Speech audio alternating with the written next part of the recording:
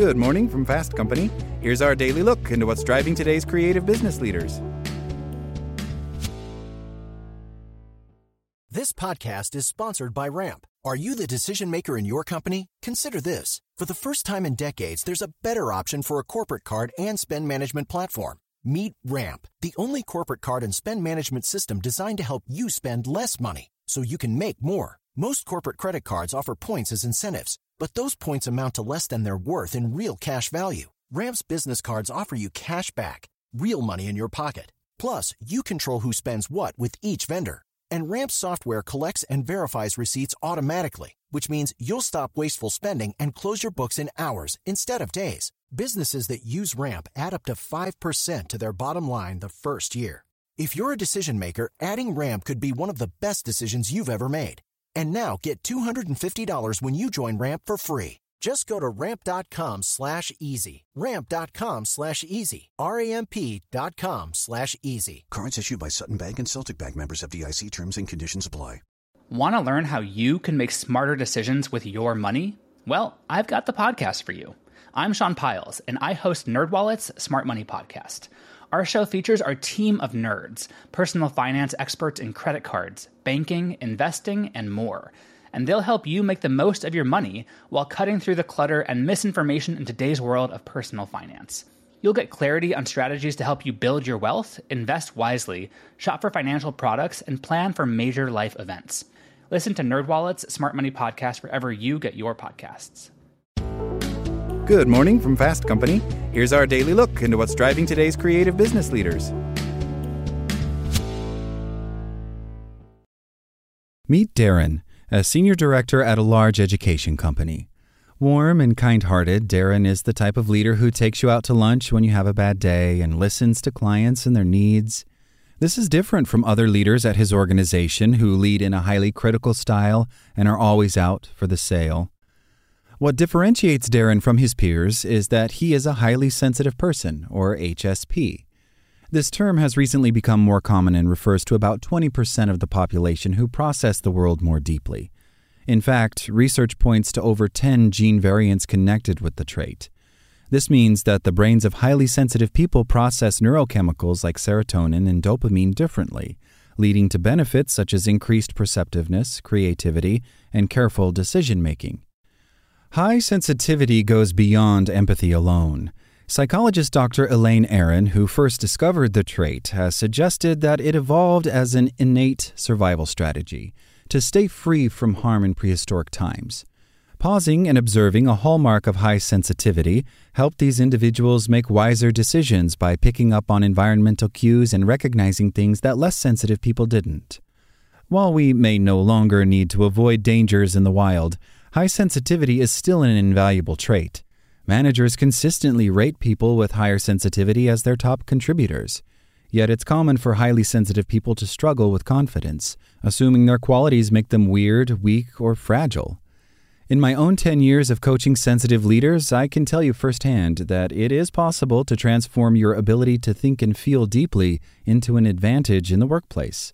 Here are 5 ways HSPs can leverage their strengths at work. First, highlight what others have missed. An HSP's brain often captures nuances and details that others gloss over. My advice, don't stay quiet in a meeting because you fear your ideas are irrelevant. By being the second or third person to speak, HSPs can highlight what others may have missed.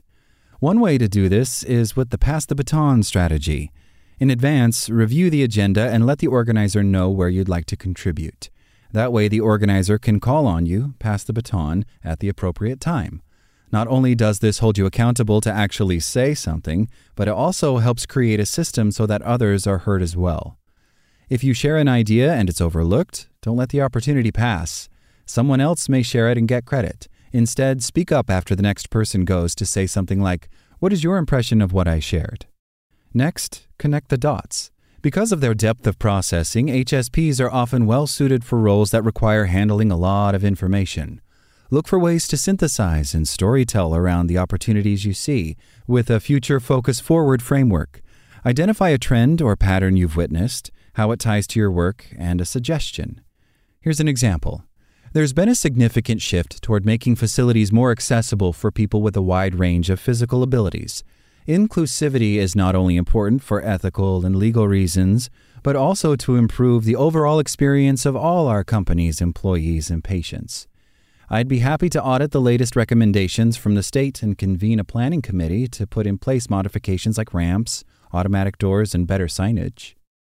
HSPs are also often terrific bridge builders, people who tie together disparate parts of an organization. For instance, you may notice that two teams have the same fears about a project. Use this observation as an opportunity to connect people, avoid mistakes, and improve morale. Keep your eyes open for chances to bring people together and make valuable introductions. And capitalize on your people skills. All teams need workers who can help individuals feel heard and cared for. Researchers believe HSPs have more active mirror neurons, which can make them skilled at reading others' emotions. This strength gives HSPs the opportunity to revive morale on a burned-out team, to navigate conflict before it blows up, and to say what's not being said. Going back to Darren, I remember one instance he told me about with a new hire who was smart but underperforming. Human Resources was completely puzzled and frustrated, so Darren stepped in. He sat down with the employee and realized she wasn't lazy or inept. She was timid and afraid. Darren encouraged her to give voice to her discomfort. He didn't act like a disciplinarian. Instead, he compassionately collaborated with her to reassign certain tasks. They went from potentially losing this person to making them more successful. Then, create conditions for success. As an HSP, you may need more time to deliberate than others.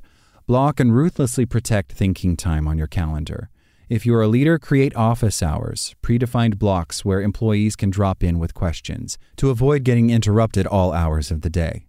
Likewise, be forthcoming and share your preferences and expectations with others. A great way to do this is with a Me Manual, a document that describes how you work, including the best ways to communicate with you, give you feedback, and more. You must also be a good steward of your nervous system. Avoid overstimulation to keep yourself balanced. That could look like consuming less caffeine, switching to decaf changed my life, or creating a short ritual to ground yourself and release stress before high-stakes meetings. Fostering this kind of healthy work environment will not only set you up for success, but can also set a good example for others. And finally, reclaim your professional brand. Sensitivity is often seen as an undesirable characteristic, but I believe it is going to be one of the most valuable traits in the workplace of the future. A report by the World Economic Forum on the future of jobs states that by 2025, skills that HSPs often exemplify, such as critical thinking, problem-solving, self-management, working with people, and communication, will be most in demand. While we've recently seen shifts toward greater diversity and inclusion, including across neurological differences, we still have a long way to go. For this reason, one of the most important things that HSPs must do is demonstrate and articulate why it is a strength rather than a weakness. Speak to the strengths you have, such as diplomacy, critical thinking, and empathy, and be sure to discuss your accomplishments during your one-on-one meetings with your boss. Sharing results is great, but when you go a step further and summarize actions you took, the obstacles you overcame, and how your qualities as an HSP helped you to achieve the goal, you can not only improve your position at work, you can also open doors for future HSPs. That's all today from Fast Company. Talk to you tomorrow.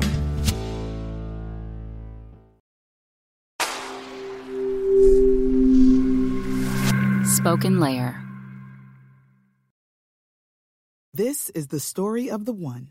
As head of maintenance at a concert hall, he knows the show must always go on. That's why he works behind the scenes, ensuring every light is working, the HVAC is humming, and his facility shines. With Grainger's supplies and solutions for every challenge he faces, plus 24/7 customer support, his venue never misses a beat. Call quickgrainger.com or just stop by.